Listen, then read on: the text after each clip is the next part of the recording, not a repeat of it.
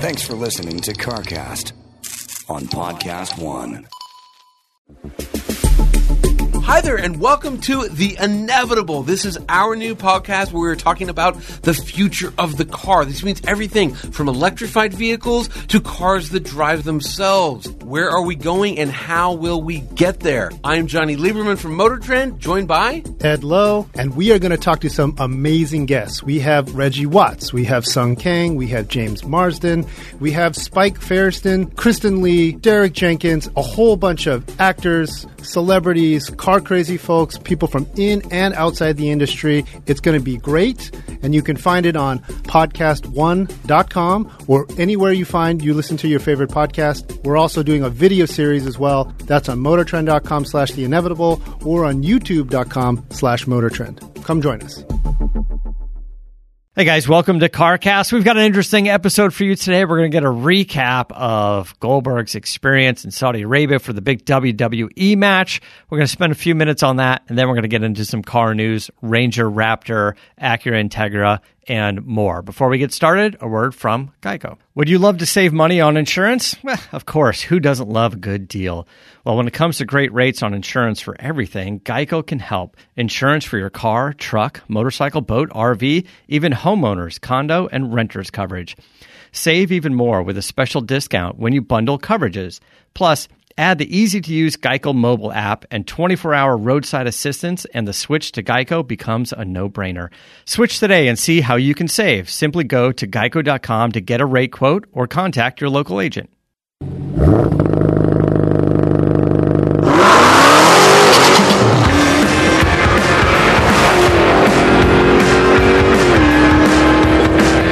Hello, welcome to CarCast. I'm Matt, the Moderator DeAndre, here with Bill Goldberg.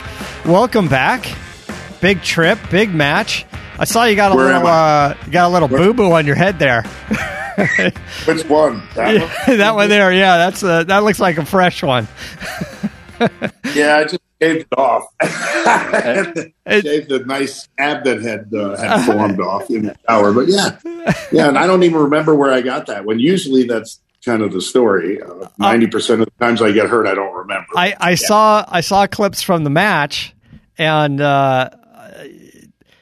then I saw a little bit of the blood from the head. I was like, I know, Bill. He could have hit his head coming off the airplane, and it just reopened in the match. I don't know that this is the cause from the match. I was like, who knows what? Maybe in the overhead bin or something, because of the travel schedule. Hey, on the way back, I gigged myself with my backpack, and I'm bleeding all the way down my hand, and people are looking at me, already like I'm some kind of a mass murderer. And then I got fresh blood dripping down my fingers. Yeah, I wear it well. That's all I can say. And yeah, 90% of the time I don't get. 90% of the time I get hurt is not in the ring. So. It's not in the ring. All right. Well, we've got some right on the ranch over there. We've got some car stuff to get into, but just tell us a little bit about the trip. I mean, travel is a crazy thing, and you did a couple social media videos from what you thought was Riyadh for a quick moment, but it wasn't. But so tired I was. Oh my God. But you've been to Saudi Arabia. You've done the events there a few times. Tell us a little bit about that adventure now. Prior.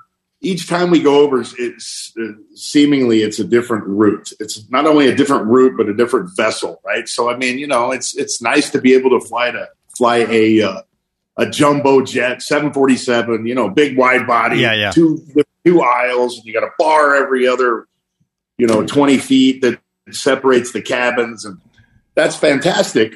Which is what we've taken prior. This time we took I won't mention the airline, but we chartered again, and it was a 76-seat plane, single aisle, all business class. I mean, it was fantastic. I mean, don't get me wrong, except for the fact that each leg, which averaged over 5 hours apiece, had one meal per leg, but they had an unlimited amount of crisps, which I found out, potato chips, and it was a debacle. All I can say is on the way back, right? which everybody's looking forward, no matter where you are. I don't care if it's Hawaii. If you're gone for a period of time and you need to get back and you want to see your family, you want to get back. So everybody was excited. A lot of the people had to go back, get on other planes and go to Monday Night Raw. So, I mean, I can't truly complain because I was kind of finished when I was done. So, but I had to get back to see Gage. Anyway, you go to we leave right from the match, which was, 11 o'clock at night. We got out of the arena. And then we get to the FBO. We wait a couple hours at the FBO. We load the plane. We get off somewhere in Ireland. And it was so freaking windy in Ireland. This jet at the terminal, we're swaying back and forth. And I thought it was a great sign because I thought we were pushing back. But no, it was just the freaking wind. It was crazy. And let's see. Then we get to Ireland and we have to get off of the plane. And then we check.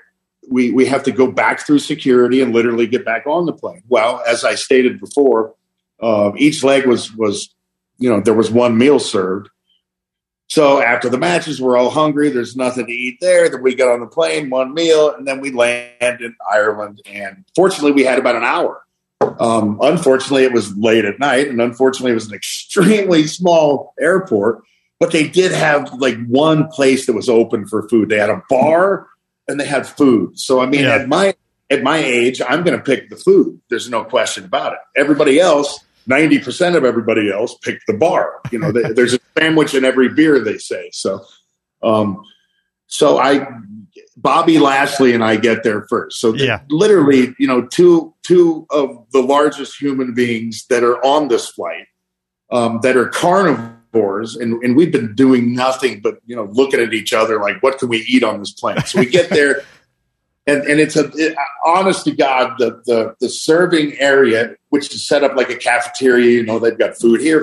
You ask they ask what you want. They put it on a plate, you put it on your tray and you go on. Yeah. There were like it was 3 trays wide. It was that small. So they had, I think it was like 15 eggs over easy or something sitting there and all this bacon and sausage and potato cakes or whatever it was, hash browns, and Bobby and I literally ordered all of it for the both of us. Yeah. Give us the whole tray. We were starving. We knew what was coming behind us. We knew there would be no opportunity for seconds. And, I'm selfish. So when we ordered all that and they went to ring us up and I said, oh, by the way, there's about 74 other human beings like us right behind us, like 10 minutes behind. And I'll be damned if I didn't look around the corner and here they come. And they have nothing left. They have no eggs. They have no nothing. And so the lady, I told her, and she flipped her lid. It looked like her eyes popped out on, Pee Wee Herman's Big Adventure, whatever the hell it was. Yeah. And they started frantically throwing food around, man. It was classic. But we get back on the plane and there's a document issue. And so the airport's so small, I don't know if they even knew what email was. So they had to physically run papers back and forth. And that was 2.5 hours. And then they get on the plane, finally close up the door. And they make a statement that not only did they have unlimited crisps. Unlimited for who? For a normal person? For 74 wrestlers? No question. So unfortunately, we had a headwind, and so this portion of the flight was 9 hours. Oh my gosh! Game with one meal, and so man, it was. I took some video on the plane. I was fortunate enough to be in the first seat and have an empty seat next to me because of my claustrophobia.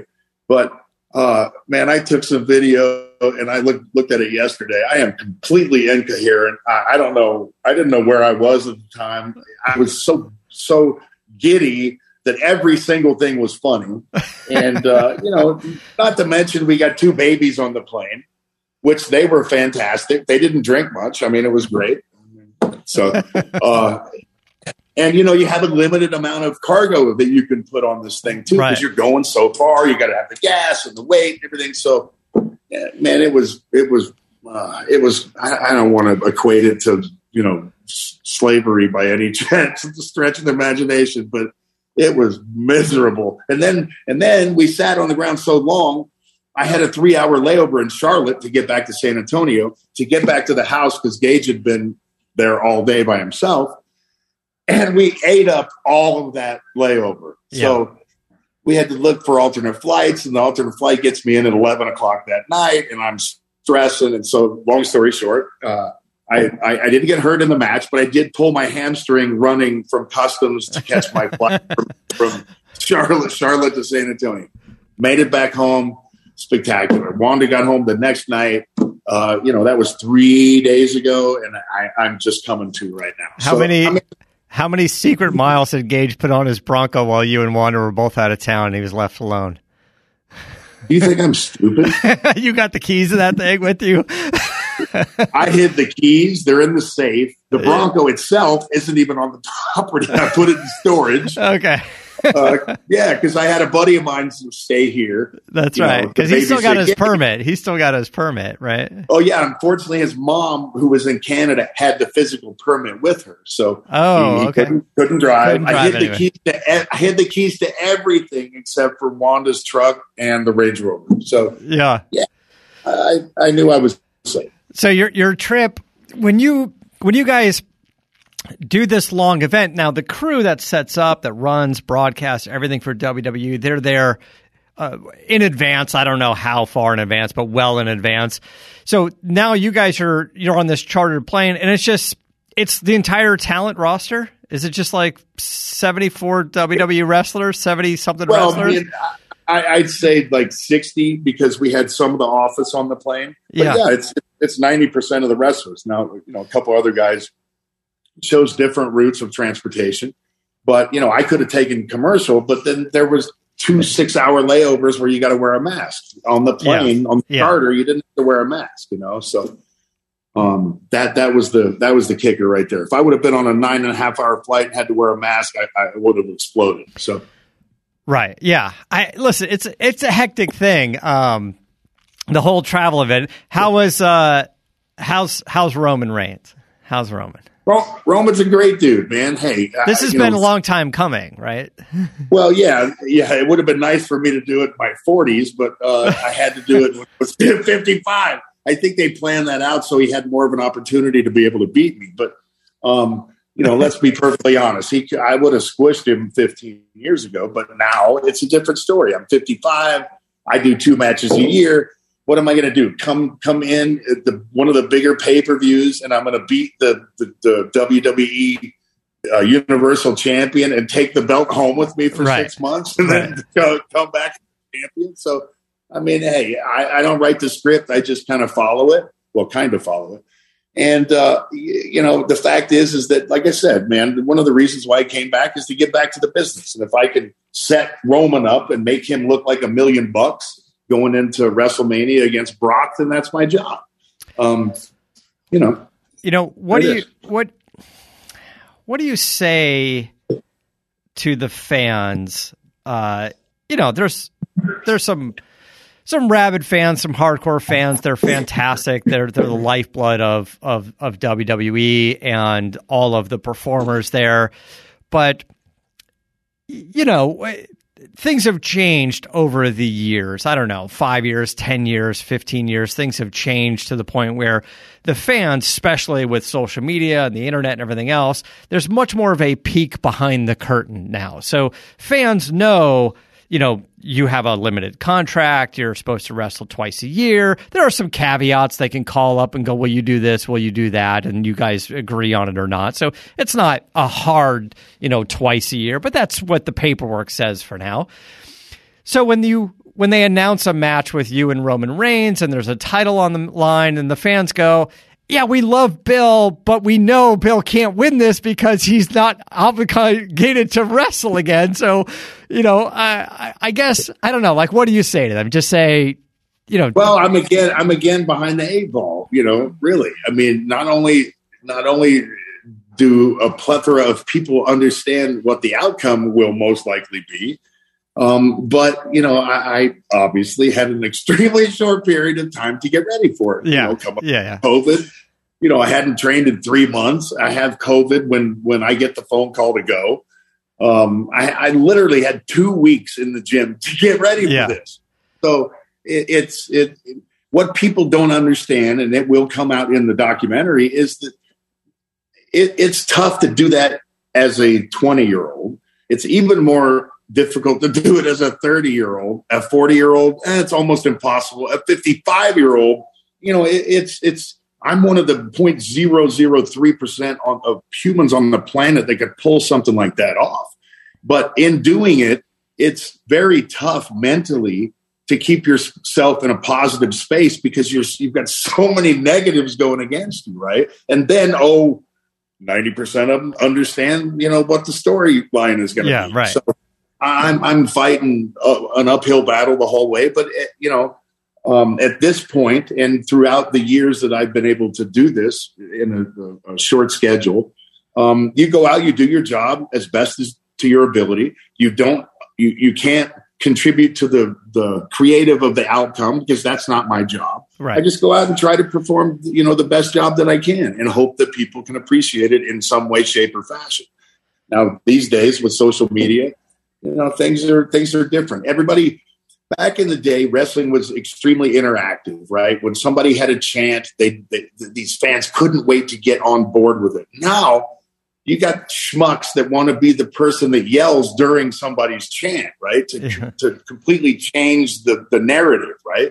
And then they go on social media and go, hey, I was that schmuck that did that, right? And try to get some validation there. So it's a different crowd. It's a little bit different crowd, but a little bit. It's a lot of it different, believe me. Look, you go in and you put on the best show that you can, and that's what I would say. Just enjoy the show. Like, maybe you've been on social media, you got a peek behind the curtain, you know what's going on, you know what the outcome of the match is going to be just because of, what we said. So just enjoy that match. That's a fun match to do. And then you get to go, hey, you know what? It's been years. I never got to see Goldberg live, or, during, my time in life, I never saw Goldberg, wrestle. I've been a long-time WWE fan from back in the day. I saw Andre the Giant, Hulk Hogan, Ultimate Warrior, Randy Macho Man Savage. I saw all these guys in the ring. And, then life and job and things happen, and I hadn't gone to a WWE event for the longest time. And as a big fan of yours, as a fan of Steve Austin, as a fan of Randy Orton and this crowd that I haven't seen live, I was like, we're going to go because I don't know how long you're going to be doing this for. So when we went to Vegas, it was a great opportunity to see you. And then, of course, to see Gage in the ring and all that. That's fun as well, because who knows if that'll happen again. So just enjoy the show. But yes, and then the rest of it you can get into. You got to keep in mind, too, the young players that go in and do this week after week, they also have to play the game or do the dance or do whatever, but they have to support the company, right? So they go in, they perform week after week, but then after each event, they have to do the meet and greets and all the sponsors and the advertisers and photos and right. And they don't really kind of get to go home and take a shower and grab some food. Like, they're literally doing that, grabbing food in between meet and greets of sponsors and stuff, of a bunch of guys that are there paying the bill, and they just want to go and have a drink with the wrestlers. And the wrestlers are like, yeah, but I'm dying here. Like, I really am hurt and I'm starving and I haven't, it's been 2 hours after the match. It's a job. It's a job. It's a lot. So many things entailed to it. It's like, I once said, it's like being a rock star / professional athlete, right? So you got the physicality of being a professional athlete, but you have the visibility of being a rock star. So anywhere you go, people always come up to you, which is an absolute honor. But when you have to be on, right? If I didn't feel good one day, back in the day when I had to do all that kind of stuff, I just wouldn't go out of the house because I don't want to people to misinterpret who I am or who my character is, which is an extension of me.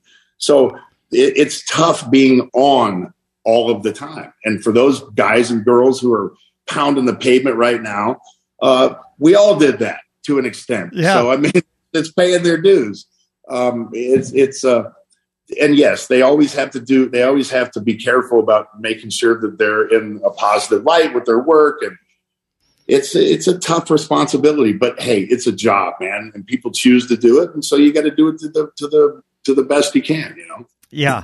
Well, I love the show that everybody puts on. It's fun. It's exciting to see. It's great to see live. And I appreciate you going out there and doing it and limping your way home. And, hopefully there's more that we can see. But if not, then I just want to say thank you for giving us a great show over the years. So we do appreciate that. I appreciate it. As a fan, I appreciate that. As a friend, I appreciate that. All right, we're going to get into some car stuff. I just wanted to talk a little bit about that recap because it was a big trip. There was a lot going on. Before we get started, let me tell you about Fume, the natural inhaler designed for a better, safer, and natural way to quit cigarettes. There's no smoke, no vape, and no nicotine replacement for the hand-to-mouth habit of smoking. It's made of 100% Canadian maple and uses cores infused with plant oils, studied to curb cravings. All flavors are 100% natural. There's no harmful chemicals, no artificial flavors, and absolutely no nicotine. There was over 50,000 customers around the world already and thousands of 5-star reviews. So quit naturally with Fume. Head to breathefume.com/CarCast and use promo code CarCast for 10% off your entire order. You're going to save on cigarettes and you aren't buying. You're going to save on the cigarettes that you aren't buying and save on the initial purchase of Fume as well. That's 10% off your entire order with Breathe Fume. It's FUM.com. breathefume.com/CarCast. Use code CarCast. Quit naturally with Fume and use CarCast to save 10%. It's breathefume.com/CarCast. All right, so we had 456 sheets of insulation delivered the other day. Yeah, when you're on your road trip, air trip, they were jamming on the garage, getting work done. You came back to some movement. Yeah, they got all the purling up, so all the wall structures are up. 99.9% of the roofing is up. The original or the bottom layer, but like I said, we got 456 slats of insulation to go up, and that's just for the roof. So yeah. We've got another 3 truckloads for the walls, but yeah, man, it's moving along really well. I left to Saudi for like 4 days. They got a lot of work done, and lo and behold, I land. It's 88 degrees, and the next day it's 30, and so they're not here today. So, it's all good. I can clean up the work site and get all the nails off the ground. But it's getting exciting, man. Everything's under roof now. It's taken shape, and I got a couple other sponsors on board, and that's exciting. And it's been bitching, man. But now, as you know, it's go time. It's the stuff really makes a difference now. What they're doing. Yeah, well, they're going to be cranking away on it, and as the weather gets better, there's going to be some hot days for sure. But just crank away before that. I hate to say winter again, but before that rolls in and everything freezes on the ground and you can't do anything. So I think it could be done. That's the whole point of a lot of the prefab strategy. I think helps out a lot as far as timing. I'm not sure when they're supposed to. And they getting the roof on. At least they can work inside now with some type of cover. It's like a giant 18,000 square foot carport. As it looks like, but it's bitching, man. I'm having a great time with it. So I'm the general contractor now. I've slipped into a new role. Yeah. Good. All right. So the big news this past week, I'm sure you guys have seen it, is the the Ranger Raptor. Ford has revealed the 2023 Ranger Raptor. There's a new Ranger coming out, and they did the Raptor as well. It's got an updated look. It looks fantastic. What we know about it is the 3-liter EcoBoost V6, the twin turbo V6. It's going to be I believe 392 horsepower and 430 pound-feet of torque. Now, they're saying the Bronco Raptor was supposed to be around 400 or a little bit more than 400. So I guess they kind of want to do like Ranger Raptor, Bronco Raptor, and then Raptor, F-150 Raptor. Sort of, I guess, how the lineup would be. All I have to say is this. They can make every one of their vehicles a Raptor, but 5 of the top wrestlers in the history of the world all drive. Yeah. Here. TRXs. I heard all wrestling's fake. All of them. Hogan. Yeah. Austin. Goldberg, I'm not in that group, but I'll just throw my name in there. And one of the current top guy, I actually am hooking him up with one that I saw yesterday at the dealership that now has his name on it. And so, Raptor, TRX. That's all I can say. All right. Well, for the new up and coming WWE guys, you can get the Ranger Raptor. The Ranger Raptor is it's gonna have the 10-speed automatic transmission. It's gonna have active exhaust with 4 different modes in it, including a Baja mode, which I think is self-explanatory.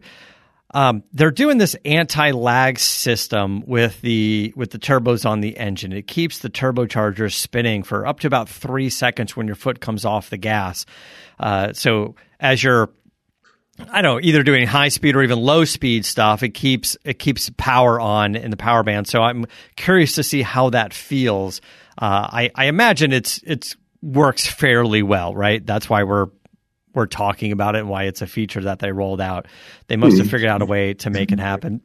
Now keep in mind with the Raptors, the mission has always been more of the high speed off-roading, right? That's kind of been the thing for Raptors. There are other vehicles in F-150s and Broncos and that do more of the rock climbing, but the Raptor was always meant to be sort of the high speed off-roader. Not that you couldn't do the slow paced off-roading, but that was kind of the point. Well, we're going to see with the Bronco Raptor, right? We're going to see if they do the alterations to that to make it more apt to be the slow speed crawler than actually. So what we were talking about while you were gone is the Bronco Raptor. We believe is again fitting the bill of like sort of the high speed one, but there may be another version of the Bronco. I don't know if it'll have the Raptor name, but be outfitted for more of that low-speed rock climbing capability, right? So I don't know. It could be sort of like a King of the Hammers edition or something along the lines of that. I wouldn't want to be in a 2-door Raptor Bronco and be hauling ass, yeah. For sure. As far as the suspension, the upper and lower control arms are made from aluminum to reduced weight a little bit. Both of it's a little more travel, a little more ground clearance. It has the adjustable Fox shocks. It has the 2.5-inch live valve shocks with the internal bypass. That's all standard on the Raptor.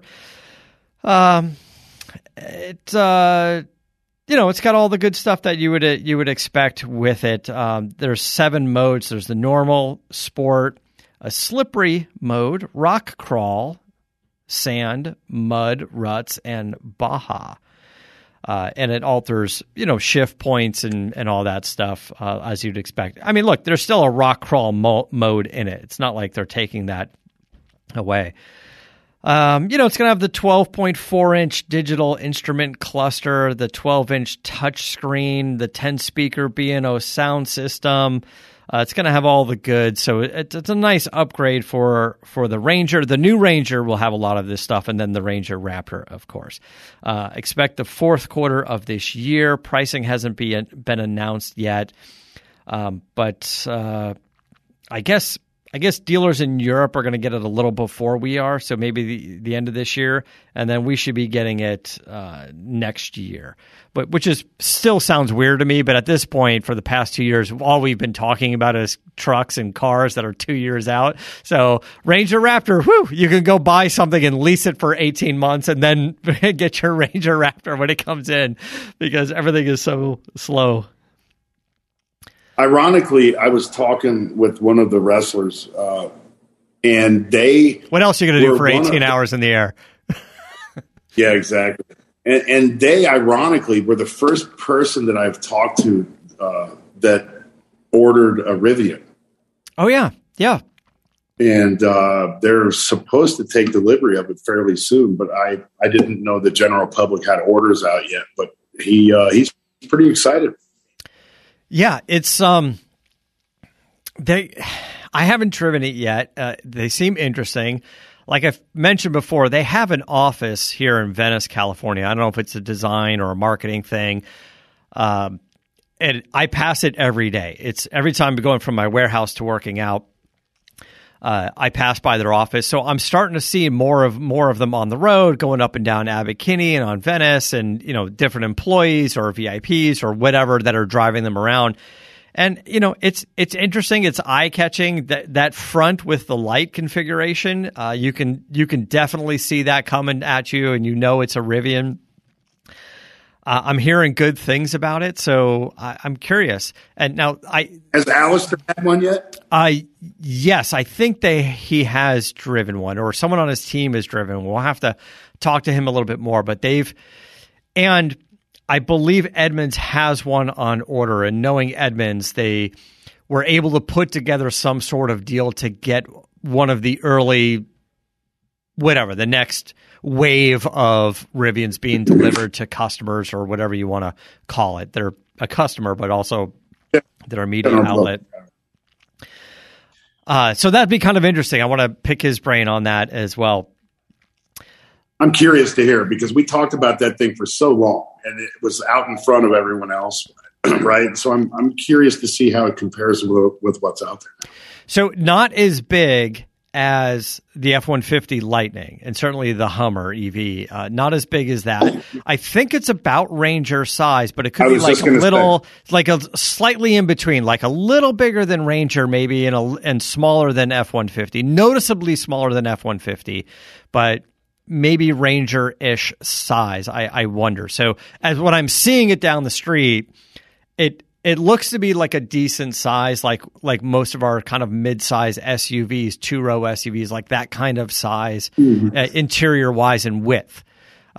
So when you see it in LA, you're like, oh, that's a good-sized vehicle for LA. Like you can park it, but it still has storage, and it's got all the neat features and the pass-through, which I've seen people step on. You can use it as a step. I don't know if you're supposed to, but I think you are. We'll see if those things break off or not. But the other end of the spectrum is the Hummer EV, and we've got some specs on the Hummer EV. When GMC announced it, they said, it's like a year ago. It's a Super Bowl commercial like a year ago, and they announced the EV. They said 1,000 horsepower, 350 mile range. And then over the past year, we saw a crab walk and all kinds of cool features, and it looks cool. They did their EPA testing and submitted numbers to the EPA, and they actually came in at a slightly lower number. They're saying 329 miles is where this thing's going to come in at, and it's really just because of the weight. It comes in at 9,063 pounds. 9,063 pounds. Now, Jesus. It does have... It's like an F-550 or something. It does have the largest battery available in a production EV vehicle right now. It's a 210 kilowatt battery. The battery alone is 2,923 pounds. It's almost 3,000 pounds. That's more than my 93 Cobra weighs. Not even your little Cobra. My Fox body, that Sac Mustang I just bought, weighs less. I think it's probably around there. It's probably about 3,000 pounds. But Yeah, so it's big, it's heavy. The 320-mile range. Now, we know it's going to be inefficient. What I mean by that is it's going to take a lot of juice and some time to charge that huge battery to get 329 miles of range. But it's a big, giant, ridiculous, fun, over-the-top, electric off-roader. So I don't think anybody buying this thing is going, it's racking up my electric bill. Like we know it's racking up your electric bill. We know that. Any manufacturer gone to supplementing a recharge with solar power? Well, I mean, in theory, Tesla, because they bought Solar City, I think it is, the other Elon Musk company, and the idea is to have more solar power. Look, I mean, we can get in this at another time, but the reality is for whatever reason, the government or other powers outside of us consumers are saying EV is where it's at. Entire countries are going toward EV, and car manufacturers now are getting pushed into EV. And it's interesting, and there's great performance aspects, but at some point when everyone's driving all of these EV vehicles, the next big push is going to be, hey, man, we need infrastructure. We need a power infrastructure, not just to charge the vehicles, on the street, but like we already know in California, the shit show our power grid is. We can't really store power. How we're generating power, and talk about the pollution and the shit show of a mess it causes to create power. So the next big thing that's going to come down from the government going, we need to do away with all of this made power and focus more on like the solar power aspect. And it's going to be pushed to, my prediction, I'm guessing, my prediction is going to be, it's going to be pushed back down to the consumer, right? To the taxpayer consumer. And what I mean by that is the way the government is saying no new vehicles after a certain date can be internal combustion engine and needs to be EV.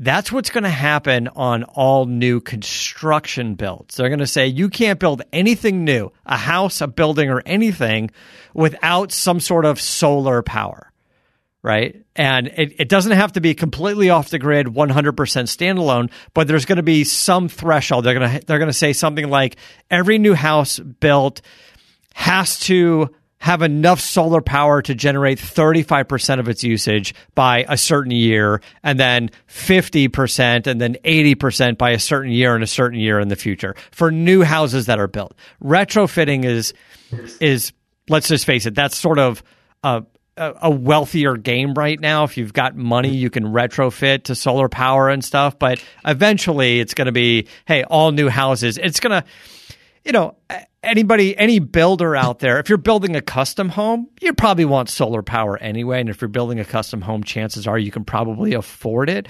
But the builders that are out there and building massive amounts of homes and tract homes and entire communities, that's not going to fly. They're going to say everything's got to be solar power. Every one of these houses has to have solar power, and they're all going to feed the pot, right? Otherwise, we're just going to be stuck with a bunch of EV cars that we can't really charge because it's going to cost a fortune. And it's going to be like, hey, I don't want to plug my car in because it's the electric equivalent of $7 a gallon gasoline, right? Yes. Yeah. Anyway, that's just kind of my thought. But until then, get your EV Hummer and and enjoy it because it looks fun and it looks badass. You're going to drain the power in your house going 12 miles. Right. And then of course, all the EVs are going to become more efficient. We knew this coming down the pike. We knew that EVs were going to get software upgrades, more efficient batteries, lighter weight vehicles is going to be the biggest thing. Carbon fiber usage, aerodynamics, things like that.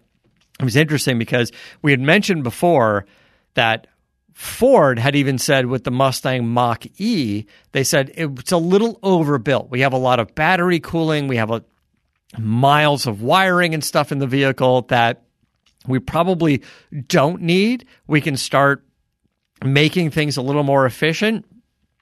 So as we expected, the 2022 Mach-E, which is, it's not a massive change. It's just sort of few changes, under the skin, is getting some mileage increases, right? From about 17 miles up to, no change at all. But, the rear wheel drive version of the car is going to get a 17-mile increase in range. The all-wheel drive version is going to get 13-mile range.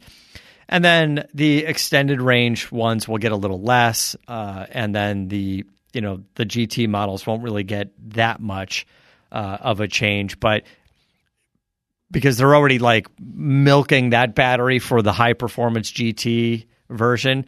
But the regular version, they're saying, well, there is some capacity in that battery, and with a little software tuning, we can turn that into range. With the GT, they're like, we're turning it into performance, but add it to range. So anyway, a little bump in range. Now, I don't know if current owners of the Mustang Mach-E can get an over-the-air update and get that range bump. I imagine there's some mechanical things happening, again, like lighter weight, less stuff under the skin, but maybe there's some sort of over-the-air update where they can get 5 or 6 miles range instead of 17 on the new vehicles. But I'm surprised at the top of your news feed you didn't mention that cargo ship. We got on the cargo. So last week we had Ron Capps on the show, by the way, and I went out to NHRA and saw everybody out there. Saw the Jegs guy, saw Capps, saw our friends out there. But on Shift and Steer as well, we talked about the cargo ship that is on fire. It's burning out there. They can't drag it in because the fumes and last we reported on this, which was Shift and Steer last week, but it was recorded just a few days ago. It's VW, right? It's VW Group. So Volkswagens, I guess Bentley, Porsches. But the issue was they don't know exactly what caused the fire. Now, some headlines said the electric cars on the Taycans and ID4s caused the fire. But if you read the wording, it's a little misleading. We're not saying the vehicles caused the fire. What we're saying is when a fire broke out somehow and reached the electric cars and then they turned into lithium-ion battery fires, that's where the issue came in because they didn't have the proper equipment on board to put out these battery fires. And that's why everybody had to abandon ship and they have to let that thing burn until they figure out what to do with it. And they can't bring it in because it's fumes in the air and stuff. So I guess it's still burning.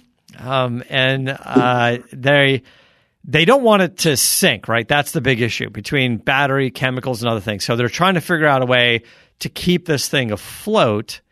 But I guess, you also got to make it safe to board or put out the fires. It's definitely a mess. And so I guess one of the things that needs to be addressed at some point is, again, just the result of progress is now all of these cargo ships are going to have to be outfitted, Mike, with fire suppressant systems that can handle EVs, right? Can handle batteries. I'm sure all of these ships have fire suppressant systems that are antiquated with sprinklers like in all of our modern builds, but nobody thought about carrying, 100,000 pounds of batteries in there. So, yeah. Then there's that.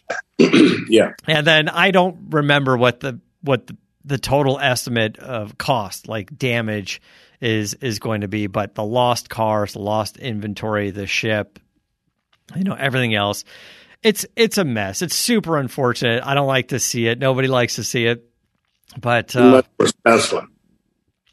But it's hard. It's tough to say, but it's like until sometimes these things happen, we won't be able to prevent them in the future. You kind of need one, now we're hoping there's a lesson to be learned here, right? This isn't like an oil spill, and then we're like, yeah, we keep having those things, and we still don't know what to do about them. I was like, haven't we learned the lesson already? You know, when we've got to watch the commercials with all the little birds being soaped down. I was like, all right, come on, let's stop with the oil spills already. And I know there's been some technology changes in that and how we're cleaning that up, but yeah, I think this is sort of the eye opener as far as all the batteries and stuff, right? Which, you know, we're not going to get into another conversation. I think we need an expert for this. But what are we going to do with all these goddamn batteries? Well, surely not favorable to put them at the bottom of an ocean. No, we don't want to put them at the bottom of an ocean. I mean, we can recycle them, but they're not 100% recyclable yet. They're recyclable to a point, and we're trying to make that better. How do we go to like whatever we're at, 70%? How do we go to 75, 80, 90% being able to be recycled and, you know, to 100%? And who knows? So what I can take from that story is, are normal fire trucks retrofitted with something that can put out a Tesla if it catches on fire? You know, that's a good question. I don't know that's going to be the case everywhere, but I think there is an education process happening, or could easily happen, with a lot of firefighters and going, you know, you've seen this before. We're starting to see things like battery backups on houses and a lot of electric cars and hybrids, and there has to be a thing where, you know, the firefighters are going, well, what if we can't get into one of these electric cars because it has the flush, you know, door handles that didn't pop open, and, you know, they're supposed to pop open on an emergency. Like, what do we do there? And then, yeah, what do we do for an electrical fire or a battery fire? And, you know, or what are we using? You know, do we have extra chemicals or something on board to suppress that? Not just the big hoses that we tap into the water grid. You know, like, what else are we doing? I'm sure they're figuring out. Listen, I'm sure they're figuring it out more in California than most other places, because we got so many of these, you know, these cars out here. And I mean, I mentioned Tesla because of the door handle, but we've already had hybrids and Priuses and batteries all over the road for quite some time. So there's got to be I don't know, we got to look into it, or ask somebody, or ask a firefighter. I'm like, hey, what do you guys do about all these electric cars that are going to catch on fire? No, we keep going. You know, and again, it's not like it's a flaw in the car. It's just like car accidents happen, things happen, and it's inevitable. Anyway, so kind of just moving down the list, we talked about the Acura Integra. Those of you that are interested in the Acura Integra, we've got a little bit of information on how to get on that list. Prices are going to start at around $30,000. The reservations for the Integra open up next month, March 10th. So if you go to the Acura website, I believe you can sign up now for the interest list. It doesn't obligate you to anything. You're just signing up saying, I'm interested in the car. And then on the 10th, they should send you an email and said, if you're interested, now you can place your reservation, or you could probably just go there on March 10th. But if you want the reminder, go to the website. If you're interested in the car, you can sign up, and they'll keep you in the loop. I'm sure they're going to have it at the Grand Prix of Long Beach. That's going to be coming up sooner rather than later, coming up in April. Looking forward to that. Yeah, that's it. I wanted to get into this, more of this Chevy Z06 engine, because as the car gets, I don't want to say delayed. It's not been delayed because they haven't really announced anything. I was at Barrett-Jackson and talked to everybody at Barrett-Jackson that I knew, and I was like, you know, guys like Ken Lingenfelter and people from GM, and I'm like, hey, so when's this new Z06 coming out? And they're like, nobody knows. Nobody knows. Like, when you get an order in. Doesn't know. If he doesn't know, then nobody knows. That's right. And he said he talked to guys at GM, and nobody's given him an answer. And reservations list, I don't think has been out there. Same thing like GM's doing with Acura or Acura's doing what GM's been doing. You can sign up, you can get on the interest list, but nobody's gotten an email yet saying, we're going to start accepting orders on a certain date. There's a deposit. There's none of that. So the interest list was just yet another way to delay people. It is. Catch their interest and then delay them for another period of time so that then you can place an order and then be delayed for another period of time. But it's not it's not just that manufacturer. It's everybody. It's everybody. That's the thing. It's everybody. But in the meantime, they keep releasing more and more information about the car, right? They do these kind of like town hall, like sit down meetings with the engineers and you can have a half a day conversation just on the engine. And, they're telling the story about how they bought the Ferrari 458, which is the naturally aspirated V8 flat plane crank. And I believe they bought like a smashed one in Europe for $28,000, which is a great idea, just so they can come back and just take that engine apart and say, well, what's Ferrari doing and how do we want to do it differently? And, because the flat plane crank engines, they sound great, different firing order, high RPM, lighter weight crank, but a lot of vibration. And what is everybody doing to quell the vibrations? What is Ferrari doing? Ford had to do a lot on the GT350 and the 350R. So GM had to figure out how to tackle all of that as well.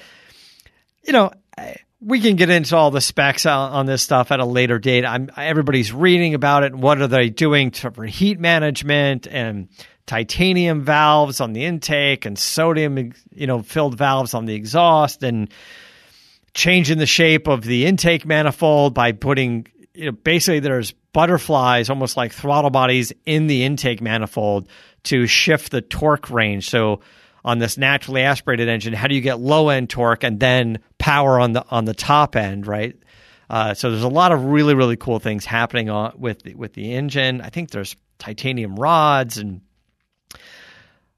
some pretty cool stuff. But how do they end up getting 670 horsepower and 480 pound-feet of torque, and doing it at a crazy RPM? A lot in the racing. The C8R race car, a lot of that development came out. I think they started on this engine in 2014.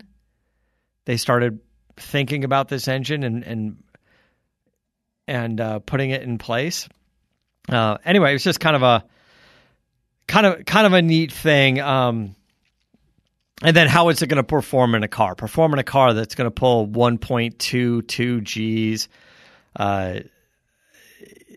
Dry sump oiling, plenty of cooling. Remember the previous Z06 in the C7 had a lot of cooling issues. People were taking them out and tracking the car and coming back and going, yeah, this, it's dropping off performance. It's getting too hot. It can't be out on the track that long. Chevy's like, lesson learned.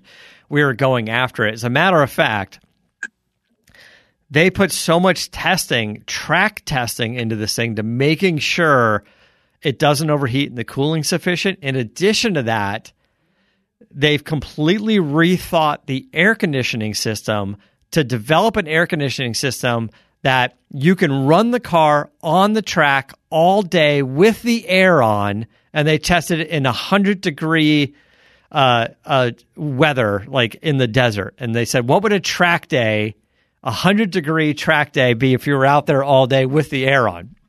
And Chevy is saying, we are confident you can take this thing to Phoenix or Nevada or even California and do your track days and run the air on the whole time and then drive that thing home. That's kind of impressive. They actually said it's not the same air conditioning system in the C8. It may be impressive, but how many drivers are you going to sacrifice 1 to 2 or even 5 horsepower, right? Yeah. By having the comfort of air and wanting to get in front of the guy next to him who's got the air crank, and he's like, okay, I'll turn it off, and then I'll be able to get in front of him because of performance. Yeah. I mean, maybe you could use it as like a nitrous button. As you're hitting that straightaway on while you turn the air off, you see that car start shooting down, but then the guy's dying in his seat. Well, look, if you also think about like all of the cool, like driving schools and driving experiences like Speed Vegas. They get the Corvettes and stuff out there and the Ferraris and the GT500s. When you're out there with the instructor, That's where it helps. Yeah, roll up the windows, turn the air on, and have a conversation, learn how to drive. I'd much rather roll up the windows and have people learn how to drive than roll down the window and go off the track. No question. Absolutely. So before we get off, I got a car question for you, for the viewers and the listeners, right? So, I'm building this 2019 Gladiator concept vehicle out of the 68 M715 Willys, right? So the question that I have right now is, do I go 1,000 horsepower Hellcat, derived motor, or do I go turbo diesel Cummins?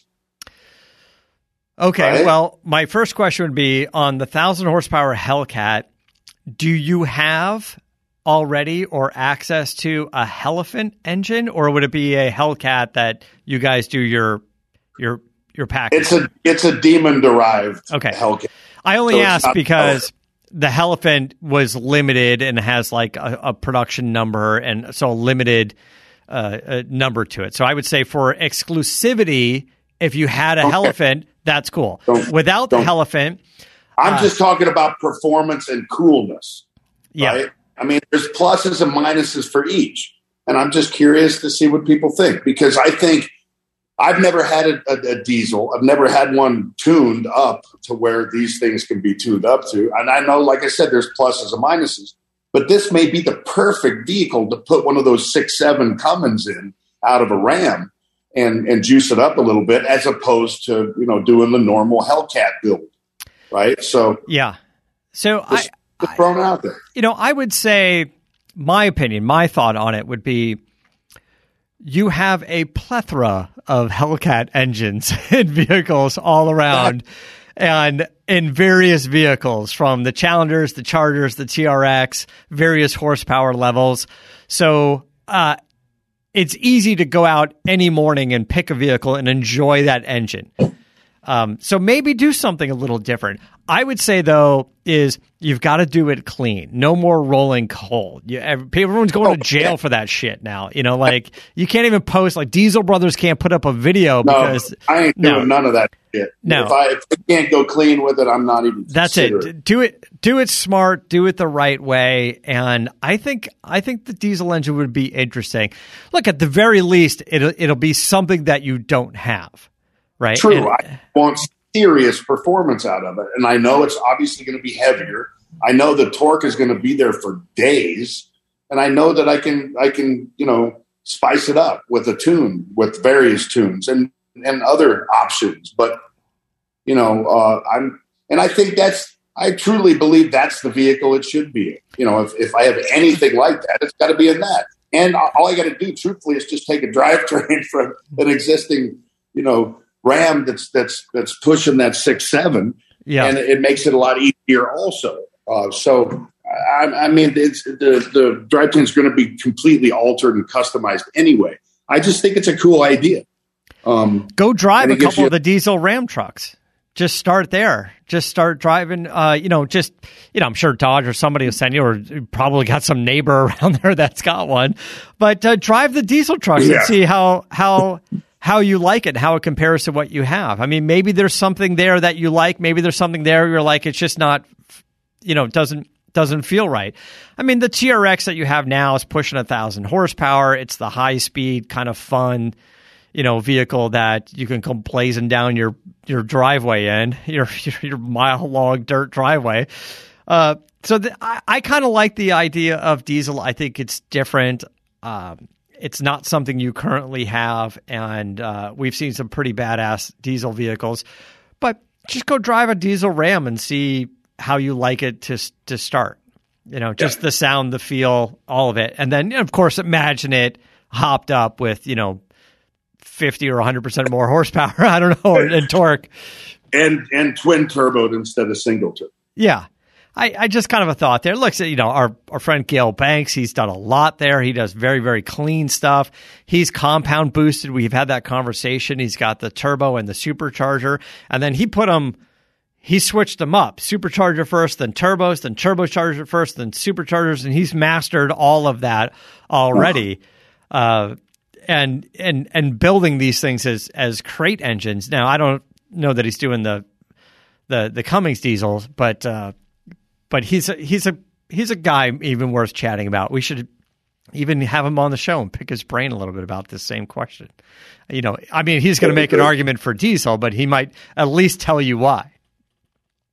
Exactly. That's what I want to know. And, yeah. You know, I'm sure a lot of listeners out there have both also. So I'm just curious for some feedback on that.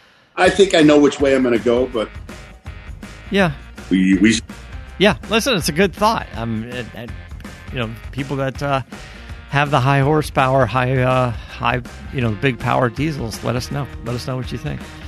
All right, guys, we're going to wrap things up. And until next week, thanks so much. And keep the air in the spare and the bag in the wheel. For the latest updates and call-in times, follow the show on Facebook, Twitter, and Instagram at CarCast Show. If you'd like to write in, fill out the form on CarCastShow.com. And don't forget to give us a nice rating on iTunes. CarCast is a Corolla Digital production and is produced by Chris Loxamana. For more information, visit CarCastShow.com.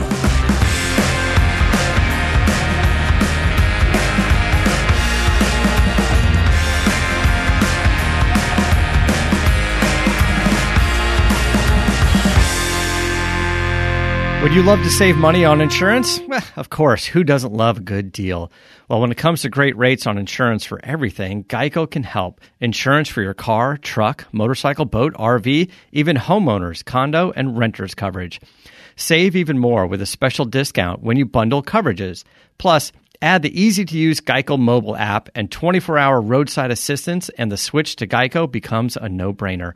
Switch today and see how you can save. Simply go to geico.com to get a rate quote or contact your local agent.